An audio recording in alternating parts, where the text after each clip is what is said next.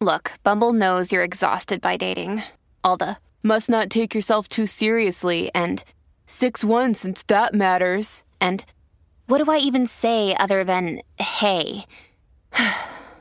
Well, that's why they're introducing an all-new Bumble with exciting features to make compatibility easier, starting the chat better, and dating safer. They've changed, so you don't have to. Download the new Bumble now.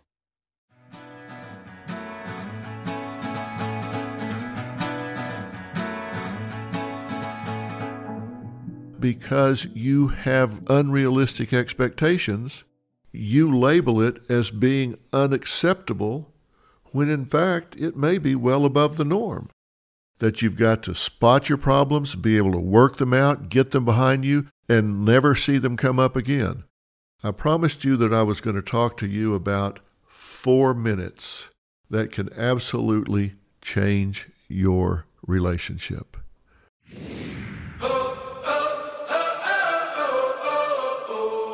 I'm Dr. Phil, and this is Relationship Reality Check number 3. So this is the first one you're listening to.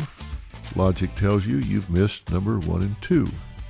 In number 1, I spoke a lot about how you relate to yourself, because you are with yourself 24 hours a day, 7 days a week, 365 days a year. So it stands to reason that if you don't get along with you, and you take yourself with you everywhere you go, that bad relationship is going to contaminate every interaction you have. Then in number 2, I started talking an awful lot about the way you enter relationships with other people, the attitude of approach you bring to it, how much you really know about your partner. And I said, while this deals with relationships with everyone, I'm going to talk about it as though it were your significant other. And I left you with a great tease after talking about 5 of the biggest myths about relationship that lead people down the primrose path. I said I was going to talk about the importance of 4 minutes out of every day. And I'm going to tell you what that's all about in 1 minute.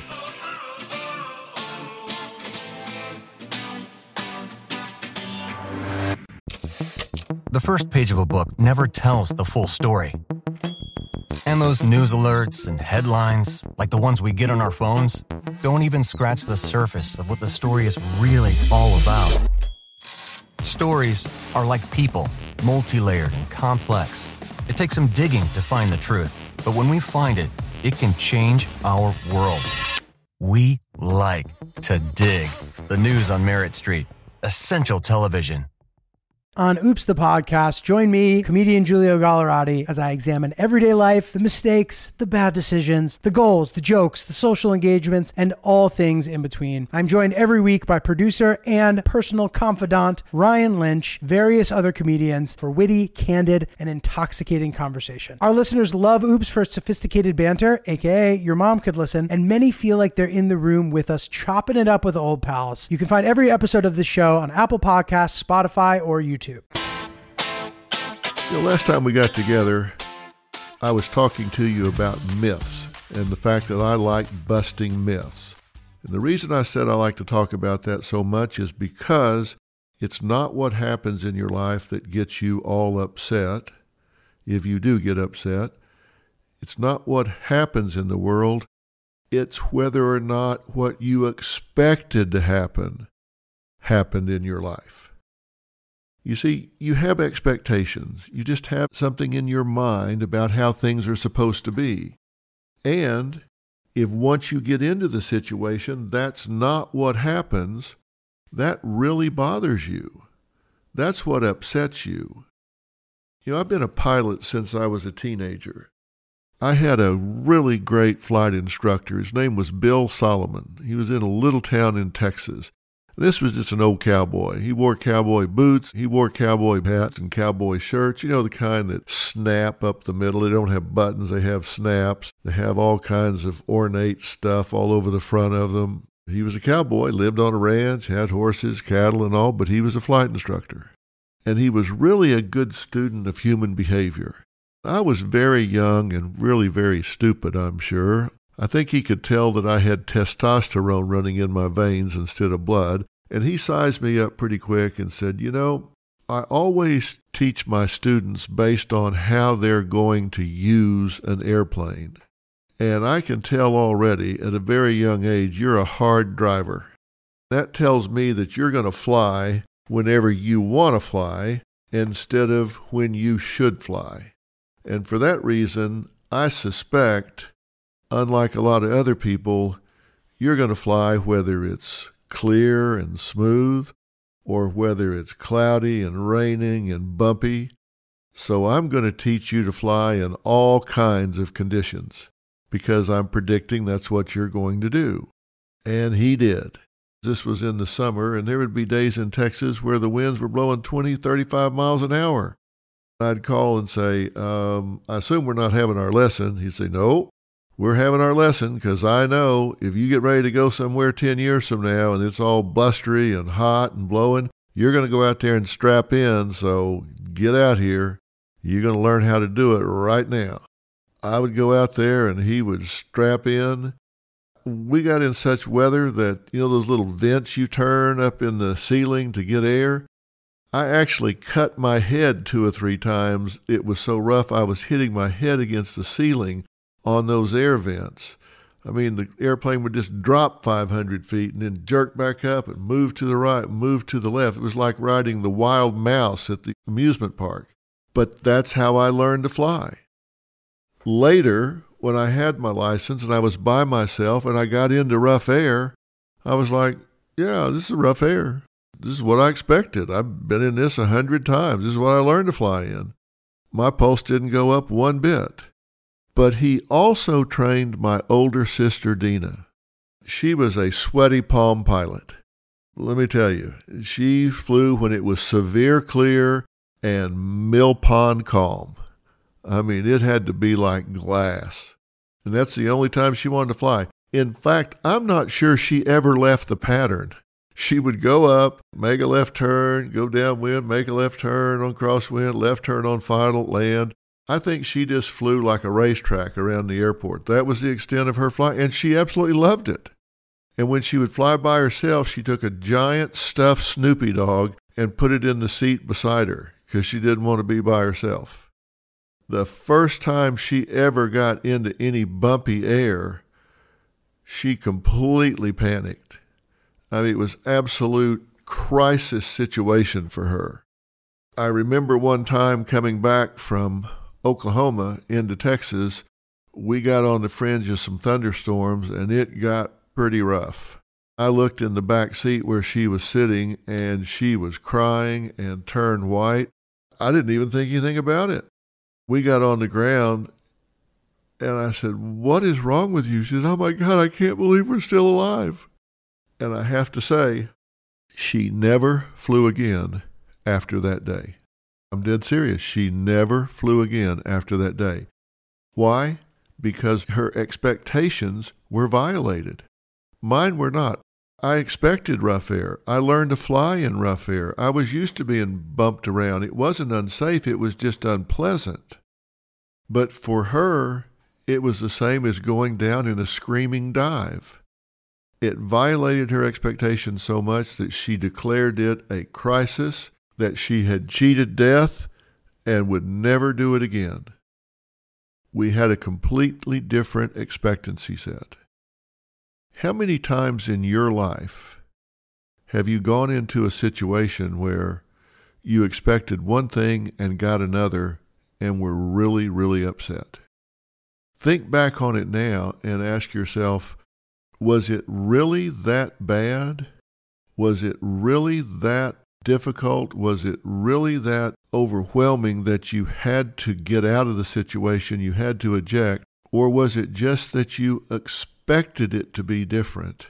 And the fact that your expectations were violated, you panicked. So many people go into relationships expecting that it's going to be a success-only journey, expecting that it's always going to be love-filled, expecting that it's going to be like when you were dating, expecting that you're going to be in the infatuation, falling in love phase all of your life. And when you transition out of it, you think the spark is gone, the fire's gone out, something is wrong, we've lost it, so I must have picked the wrong person. When in fact, you've just made a normal transition from the honeymoon phase to the stability phase. You just labeled it wrong. That's why I like to clear up myths, because you might actually have a very healthy relationship, but because you have unrealistic expectations, you label it as being unacceptable, when in fact it may be well above the norm. The first myth I talked about was a great relationship depends on a great meeting of the minds, meaning you have to see things the way your partner does. That's not true. Myth number 2, that it demands a great romance. That's just simply not true. I said myth number 3 was a great relationship requires great problem solving, that you've got to spot your problems, be able to work them out, get them behind you, and never see them come up again. That's just simply not true. There are some problems that you will never solve because you will never be like your partner. Myth number 4, great relationship requires common interests that bond people together. Just simply not true. There are going to be things that you like to do that your spouse doesn't like to do, and your spouse likes to do that you don't like to do. You don't have to have common interest. Opposites do in fact attract. Opposites do in fact complement each other.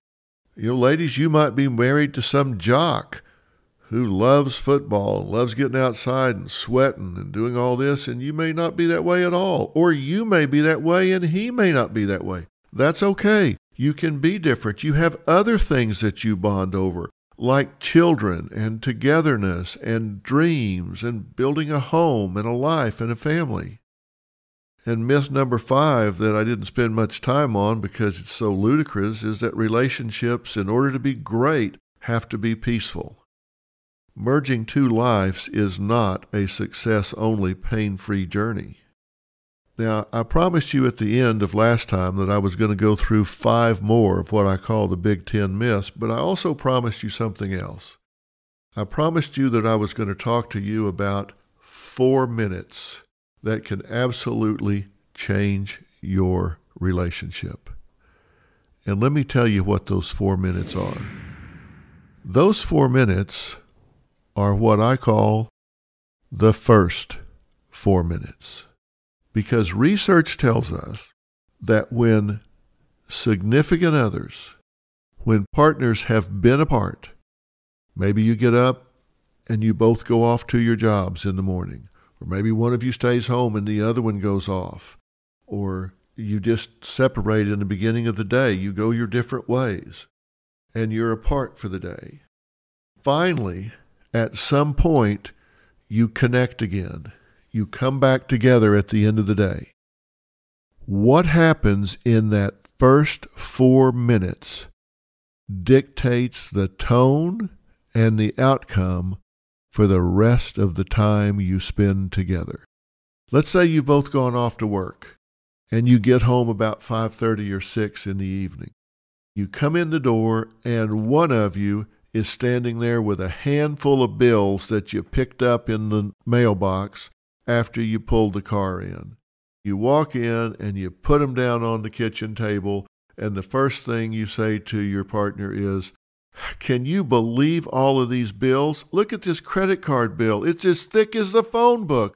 What is the deal here?" You have immediately set this up as a crisis situation. You've immediately elicited defensiveness from your partner. Or maybe you got a call at work about Billy at school, and Billy at school has been really disruptive, gotten in trouble, academics are slipping. They've called to tell you how poorly Billy is doing, and you're upset about it. So you walk in, your husband's standing there, and you say, "Well, Billy's done it now. I got a call from the school," and blah, blah, blah, blah, blah. Okay, you've immediately defined this as a problem-oriented interaction. That is going to set the tone for the entire rest of the evening. The first 4 minutes. And here's what I want you to do. I want you to make a decision that no matter what has happened, I don't care if you came out of work and your car was totaled because a back-end loader dumped a telephone pole on top of it and your car is destroyed. Those first 4 minutes should be about each other. Those first 4 minutes should be devoted to something positive. Those first 4 minutes should be acknowledging each other as human beings, focusing on the good things in your life, focusing on maybe remembering why you chose this person as your partner in life. Maybe it's talking about something funny that happened. Maybe it's talking about something exciting that you have been planning a vacation together and you got some information today you want to share. Maybe it's a really fun story about a couple that's a friend of yours, something that the two of you can have a good laugh about. Maybe you got some pictures with the dog or the cat or so. I don't care. It doesn't matter. What matters is that the first 4 minutes are spent with the two of you personally regarding each other in a positive way. You don't walk in the door being negative. You don't walk in the door solving a problem. You don't walk in the door addressing some crisis, some issue, picking up an argument that you left off when you left that morning to go to work. You come in and you just call timeout, détente, truce. You walk over, give your partner a hug, say, "Hey, it's good to see you. Wasn't it beautiful out today? Yeah, I feel good every time I turn in that driveway. I just love our house. I was thinking about our kids today. Aren't we blessed to have our kids?" Whatever, you find something positive to share or interact, something that's happened in your life, something that's happened in their life, something positive. And if you come in and they hit you with a problem, it's like, "Oh, you're not going to believe what the school called about today." Well, I'm sure it wasn't fun, but we'll talk about that in a minute. Come over and sit down with me for a minute. Otherwise, how was your day today? Tell me something good. You don't have to be coy about it. Just say, "Tell me something good. Tell me something good that happened in your day today." Well, let me tell you something good that happened in my day today. You know, when you do that, that too sets the tone. It's amazing how momentum takes hold and you get that sense of camaraderie, that sense of unity, that sense of togetherness. And research has shown that if you will take those first 4 minutes and refuse to problem solve, refuse to deal with crises, refuse to give criticism, refuse to take the bait, and focus instead on 100% positive, something that's funny, something that's a joke, something that's peaceful, something that's meditative, something that's counting your blessings, anything that's positive. And it doesn't have to be some big formula where you get around together and you hum or you have some meditation exercise. Just come in and you just interact positively. That can change the destiny of where that relationship is going to end up by 11 o'clock that night. And you do that 2 days in a row, 3 days in a row, 30 days in a row, 45 days in a row. Then all of a sudden you have a completely different attitude, a completely different approach. So I know that seems like not a big deal, but I promise you, give me 30 days, 4 minutes a day. Think about it. Just 4 minutes a day.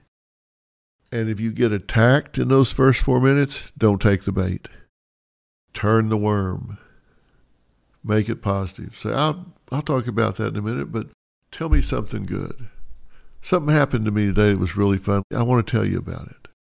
And at the end of that, if you need to deal with a problem, I promise you'll go at it with a completely different attitude. The first 4 minutes, that's a small thing you can do that has, in the aggregate, a significantly positive effect. And you're going to find as we move forward that small changes day to day, small changes in attitude, small changes in the way you speak, small changes in the way you act, add up across the days and the weeks and the months to completely overhaul a relationship. You don't have to leap tall buildings in a single bound. You can take the stairs.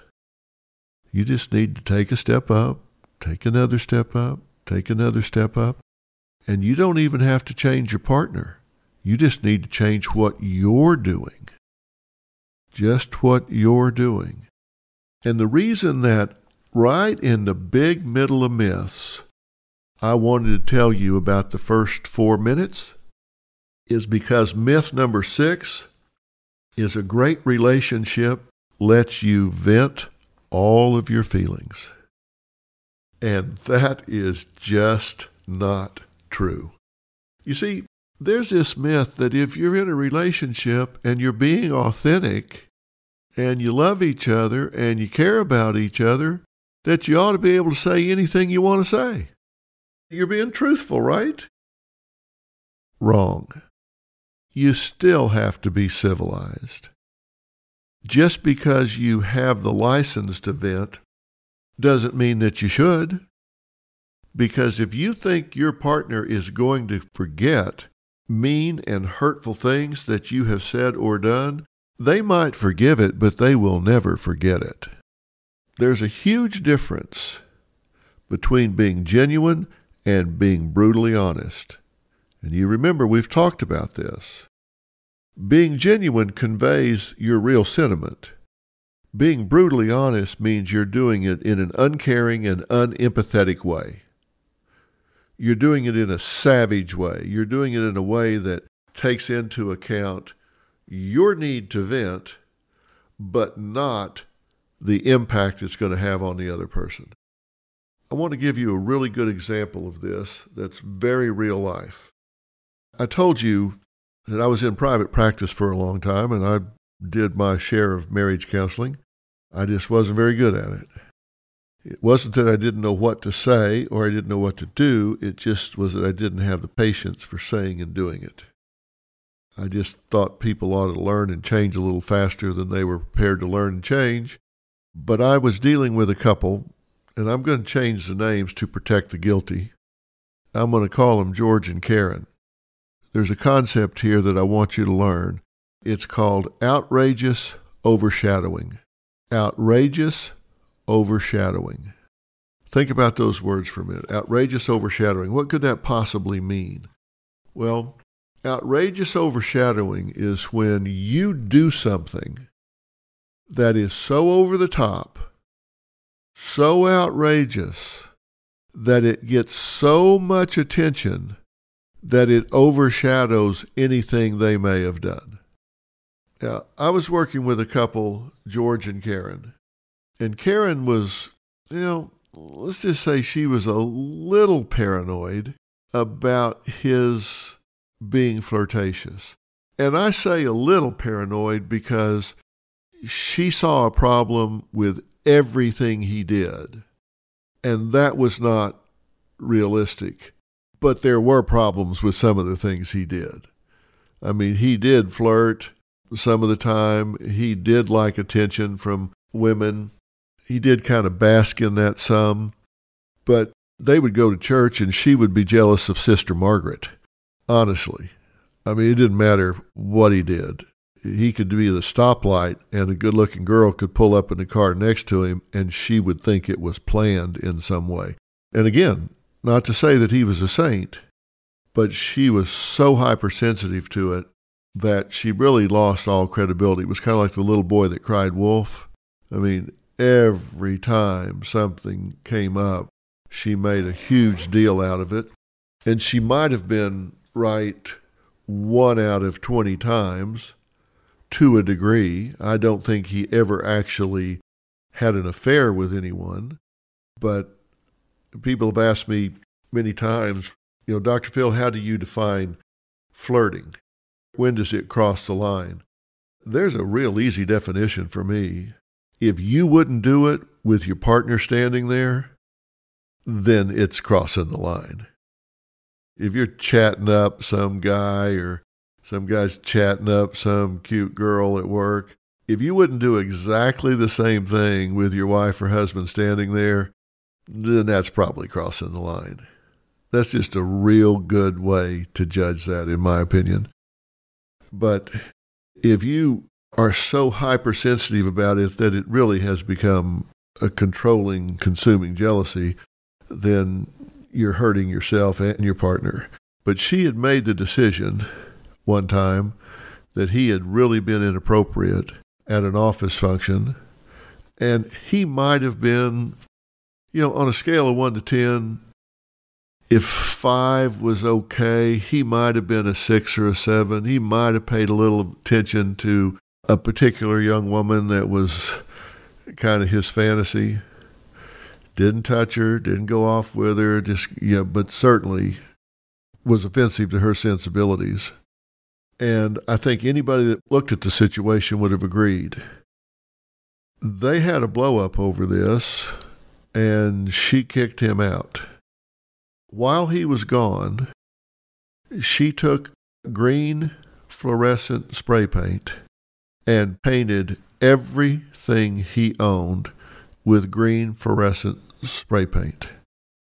Now, they call jealousy the green-eyed monster. I don't think it was an accident that it was green fluorescent paint, but she painted all of his clothes, suits, shirts, pants, everything. Then she took a butcher knife and she stabbed the heart of every shirt he owned, and then she cut out the crotch of every pair of pants that he owned. Now, he was a real stereo buff, and he had the most fabulous sound system you've ever seen in your life. So she took every bit of his stereo system, all of his electronics, took it into the master bath, put it into the bathtub, pulled the stopper shut, turned on the water with all the equipment in there, dumped an entire box of laundry detergent on top of it, and completely soaked it. And then she wrote things on the wall in his study where he had a home office that I can't repeat. She's now cut all of his clothes up, painted everything green, taken all of his stereo system, soaked it in the tub, and by the way, left the water running, left the house, went and checked into a hotel. That's what I call outrageous overshadowing. At this point, does it really matter whether he was talking to somebody too much at the office party or not?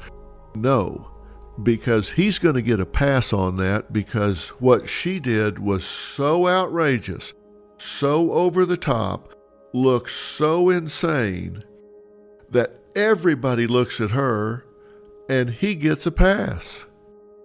If he had had this girl on his desk having sex with her, and she goes home and does all of this, all eyes are going to be on her, and everybody's going to say, oh, that poor man. Did she have a right to be offended? Did she have a right to vent her feelings? Probably so, but she went so far, and her attitude was, hey, that's how I felt.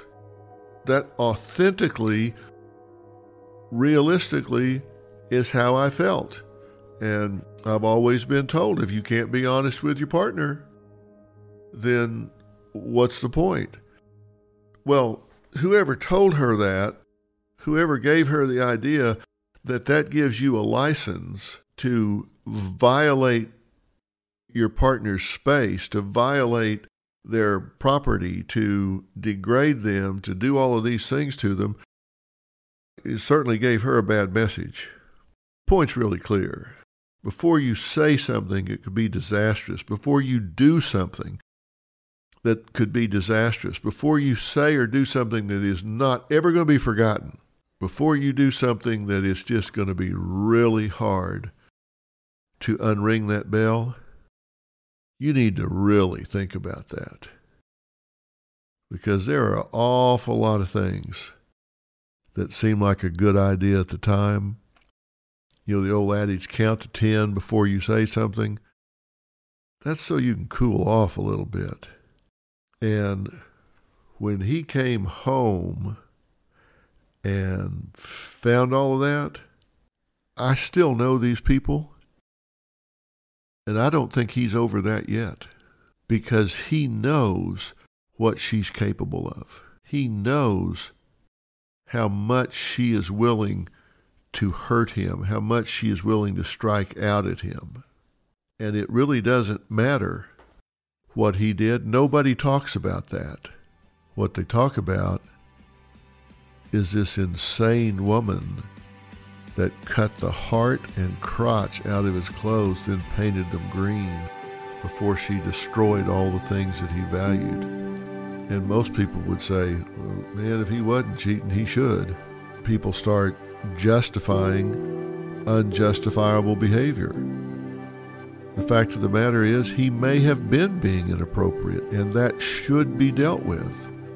But because of this venting, because of this talking before you think, he just gets a free pass.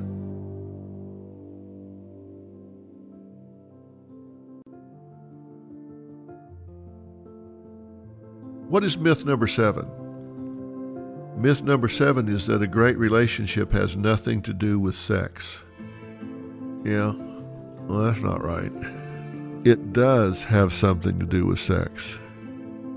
I'm not saying that sex is everything. If you have a good sexual relationship, it registers about 10% on the importance scale, meaning it makes up about 10% of what's important in the relationship. But if you do not have a good sexual relationship, it registers about 90% on the importance scale. What do I mean by that? What I mean is, if you have a good sexual relationship, then you're relaxed about it, you enjoy it, you feel relaxed and accepted and involved and intimate with your partner, and you just move on to all the other aspects of the relationship, all the other parts of intimacy, the sharing, the mutual support, the knowing each other, the being able to read each other, the things that really define the relationship. If you've got it, it's about 10% and you move on to other things. But if you don't, it's about 90%. Why? Because man's number one need is acceptance. And when I say man, I mean humans. I don't mean man, male man. I mean people, male or female. Our number one need is acceptance. Our number one fear is rejection. And when you're in a romantic relationship, when you're in a committed relationship, the most vulnerable you feel is if your partner is attracted to you or not. And if you are rejected at that level, if your partner shuns you sexually, they say, I'm just not attracted to you, I'm just not stimulated by you, I just have no desire for you.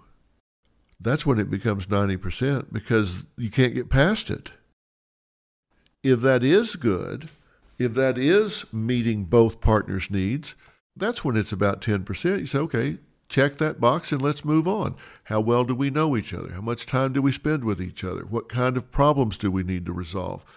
What's our communication levels? How do we respond to each other sensitively, etc.? So ask yourself, what does it communicate if you have an asexual relationship? And I'm not just talking about intercourse. I'm not just talking about the act itself. And when you ask people, how often do you have sex? You give a survey, you ask people, they're going to lie. If they say 4 times a week, it's 2. If they say 2, it's 1. For some reason, everybody feels the need to exaggerate that. But here's what I believe, and here's what I've observed. There's a difference between men and women when it comes to the sex act, and I can tell you that there's a real disconnect here. The time from the initiation of the sex acts to satisfaction for men is about somewhere between 4 and 6 minutes.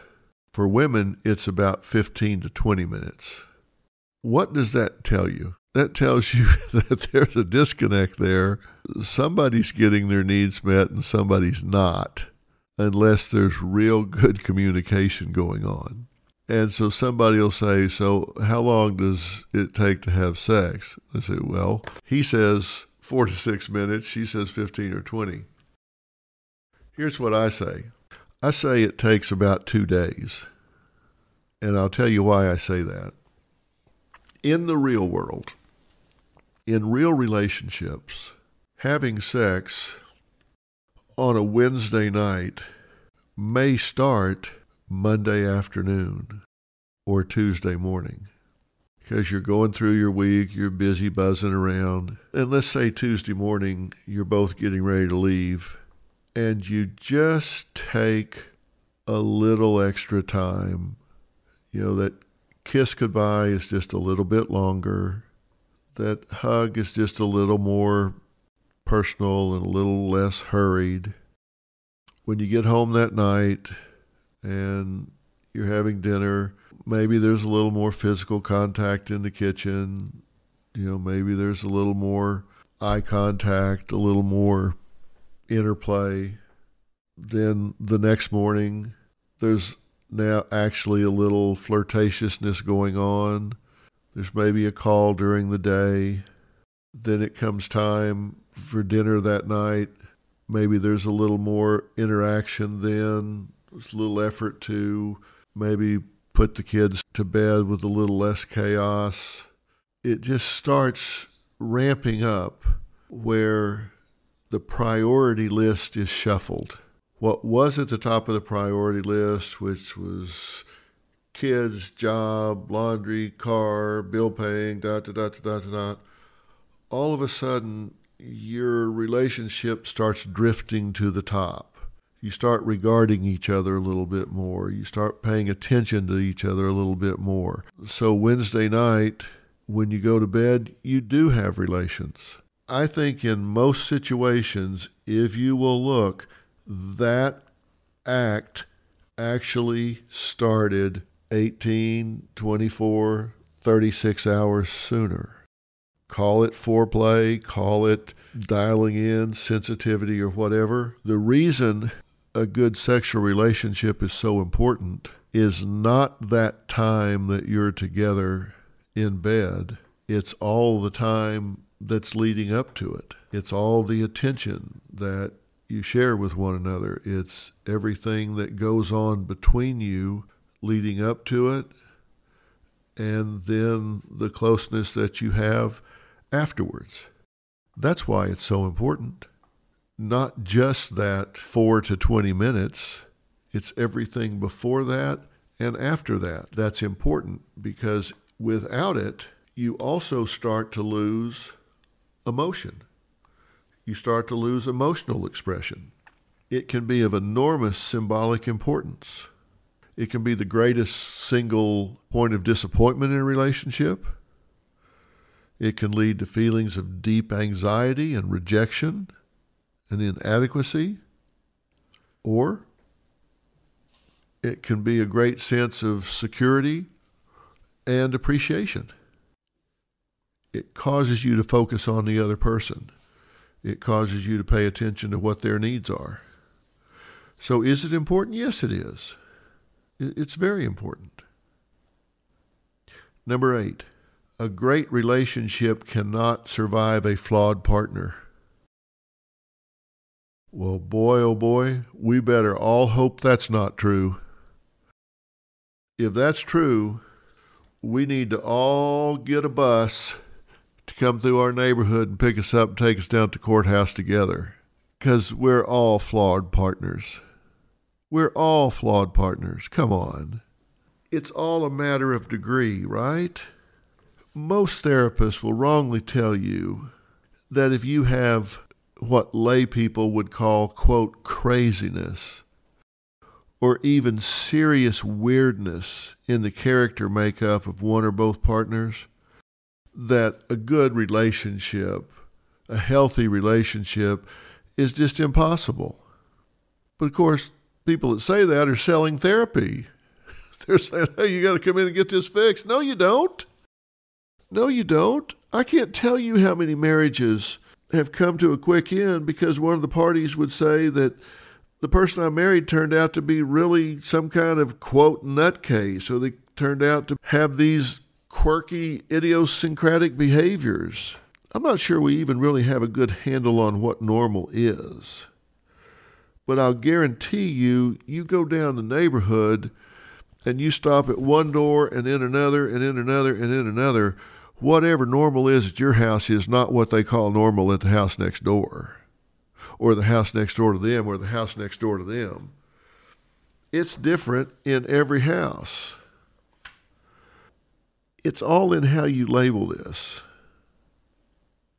I have dealt with families that have had full-blown psychotics in the home that were actually good parents. But they had certain characteristics about them that made them just atypical. They were different. Relationships can be very adaptive, and you can really bend yourself around individual differences. I had a family in therapy at one point where, frankly, the mother was schizophrenic. She's very high functioning, I'll say that, but she was very devoted to her husband and children. And her hallucinations, mostly auditory, were pretty benign. They were non-disruptive to the family and home, but it was definitely behavior that was worthy of change. There's no question about it. I mean, she was hearing voices, and she herself wanted to be better. She had insight, which is a huge factor in the outcome of therapy. She and her husband came in therapy. He was always with her. He came to all of the sessions. He was always with her, and I made some progress with her across time. I mean, it was change-worthy behavior, even though they accommodated to it. It was change-worthy behavior. When I say I made some progress, I say some because in one of our later sessions, she had reportedly said she hadn't heard a voice for like 14 days in a row, which was the longest period of silence ever.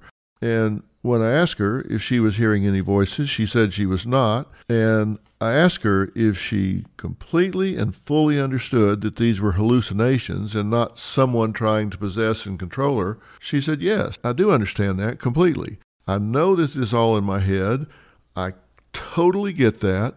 But she said, just to be on the safe side, I did cut all the wires in our intercom system throughout the entire house. We had speakers in every room, and I went through, because that's where I hear these voices coming from. And I know they're not there. I know they're not in the walls. I know they're not in those speakers, and I haven't heard anything for 14 days. But just to be on the safe side, I cut every wire and every speaker in the house. Does that mean that she's really cured? Does that mean she's really got this under control? Well, probably not. I mean, she was a beautiful, intelligent, energetic woman and fabulous mother with great insight. But everybody knew, her kids knew what was going on, her husband knew what was going on, and in this case, even she knew what was going on. And I remember talking to her husband about it. I said, how do you cope with this? He said, well, we've just decided that it's charming.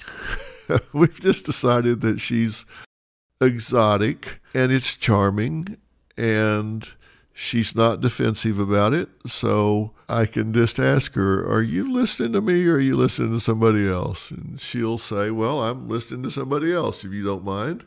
They just adapted to it. And look, I'm not saying that that should be on the resume of who you're looking for, that you go out and look for somebody that's neurotic or psychotic, but I am saying that nobody is going to be like everybody else. And you don't have to say because somebody is atypical or has a unique way of being in the world that means you can't adapt to it. Maybe it's workaholic, have claustrophobia, or maybe they do have to have all of their P's in a line on their plate. As long as they're getting by, as long as they're functioning, and certainly if they're open to talking about it, you can accommodate this. And that leads us right into myth number 9, which is there's a right way and a wrong way to make your relationship great. That is simply not true.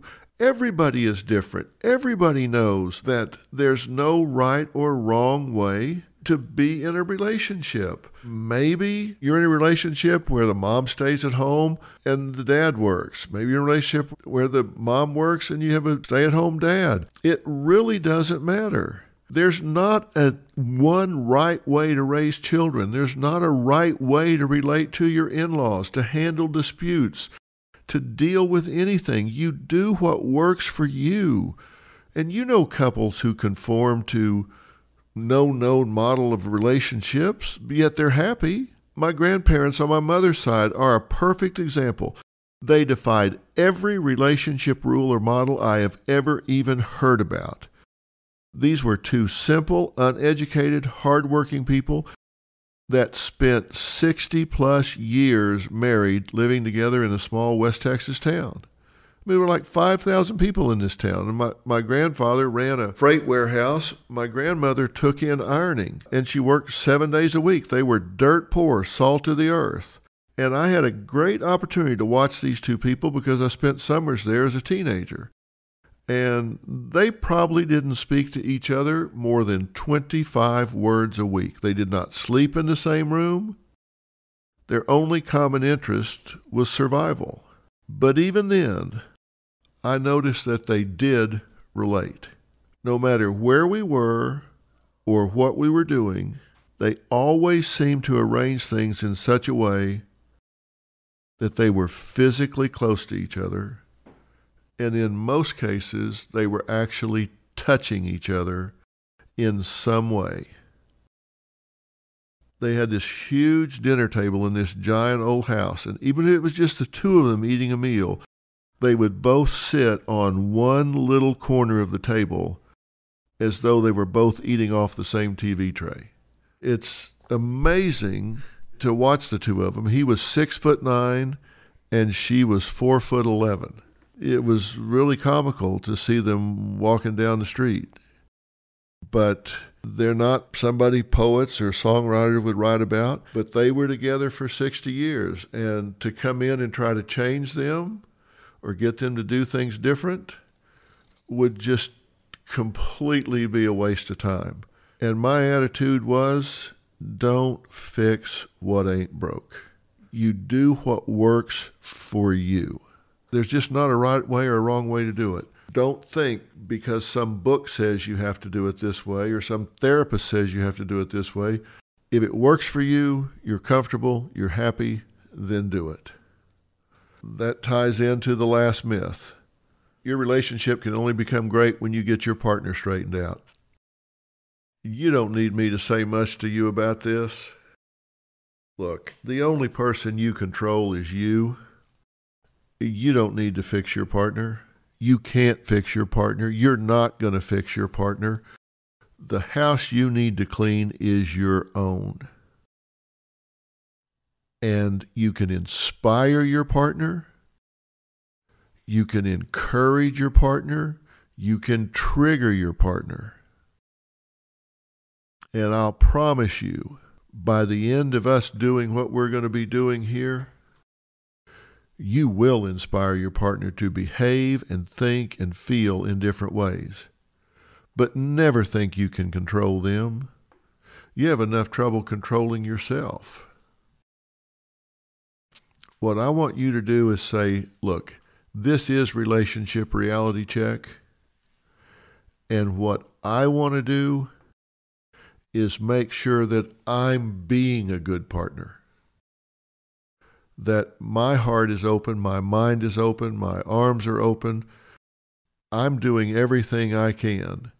And if this relationship doesn't work, it won't be because I was rigid. It won't be because I was demanding and controlling and judgmental.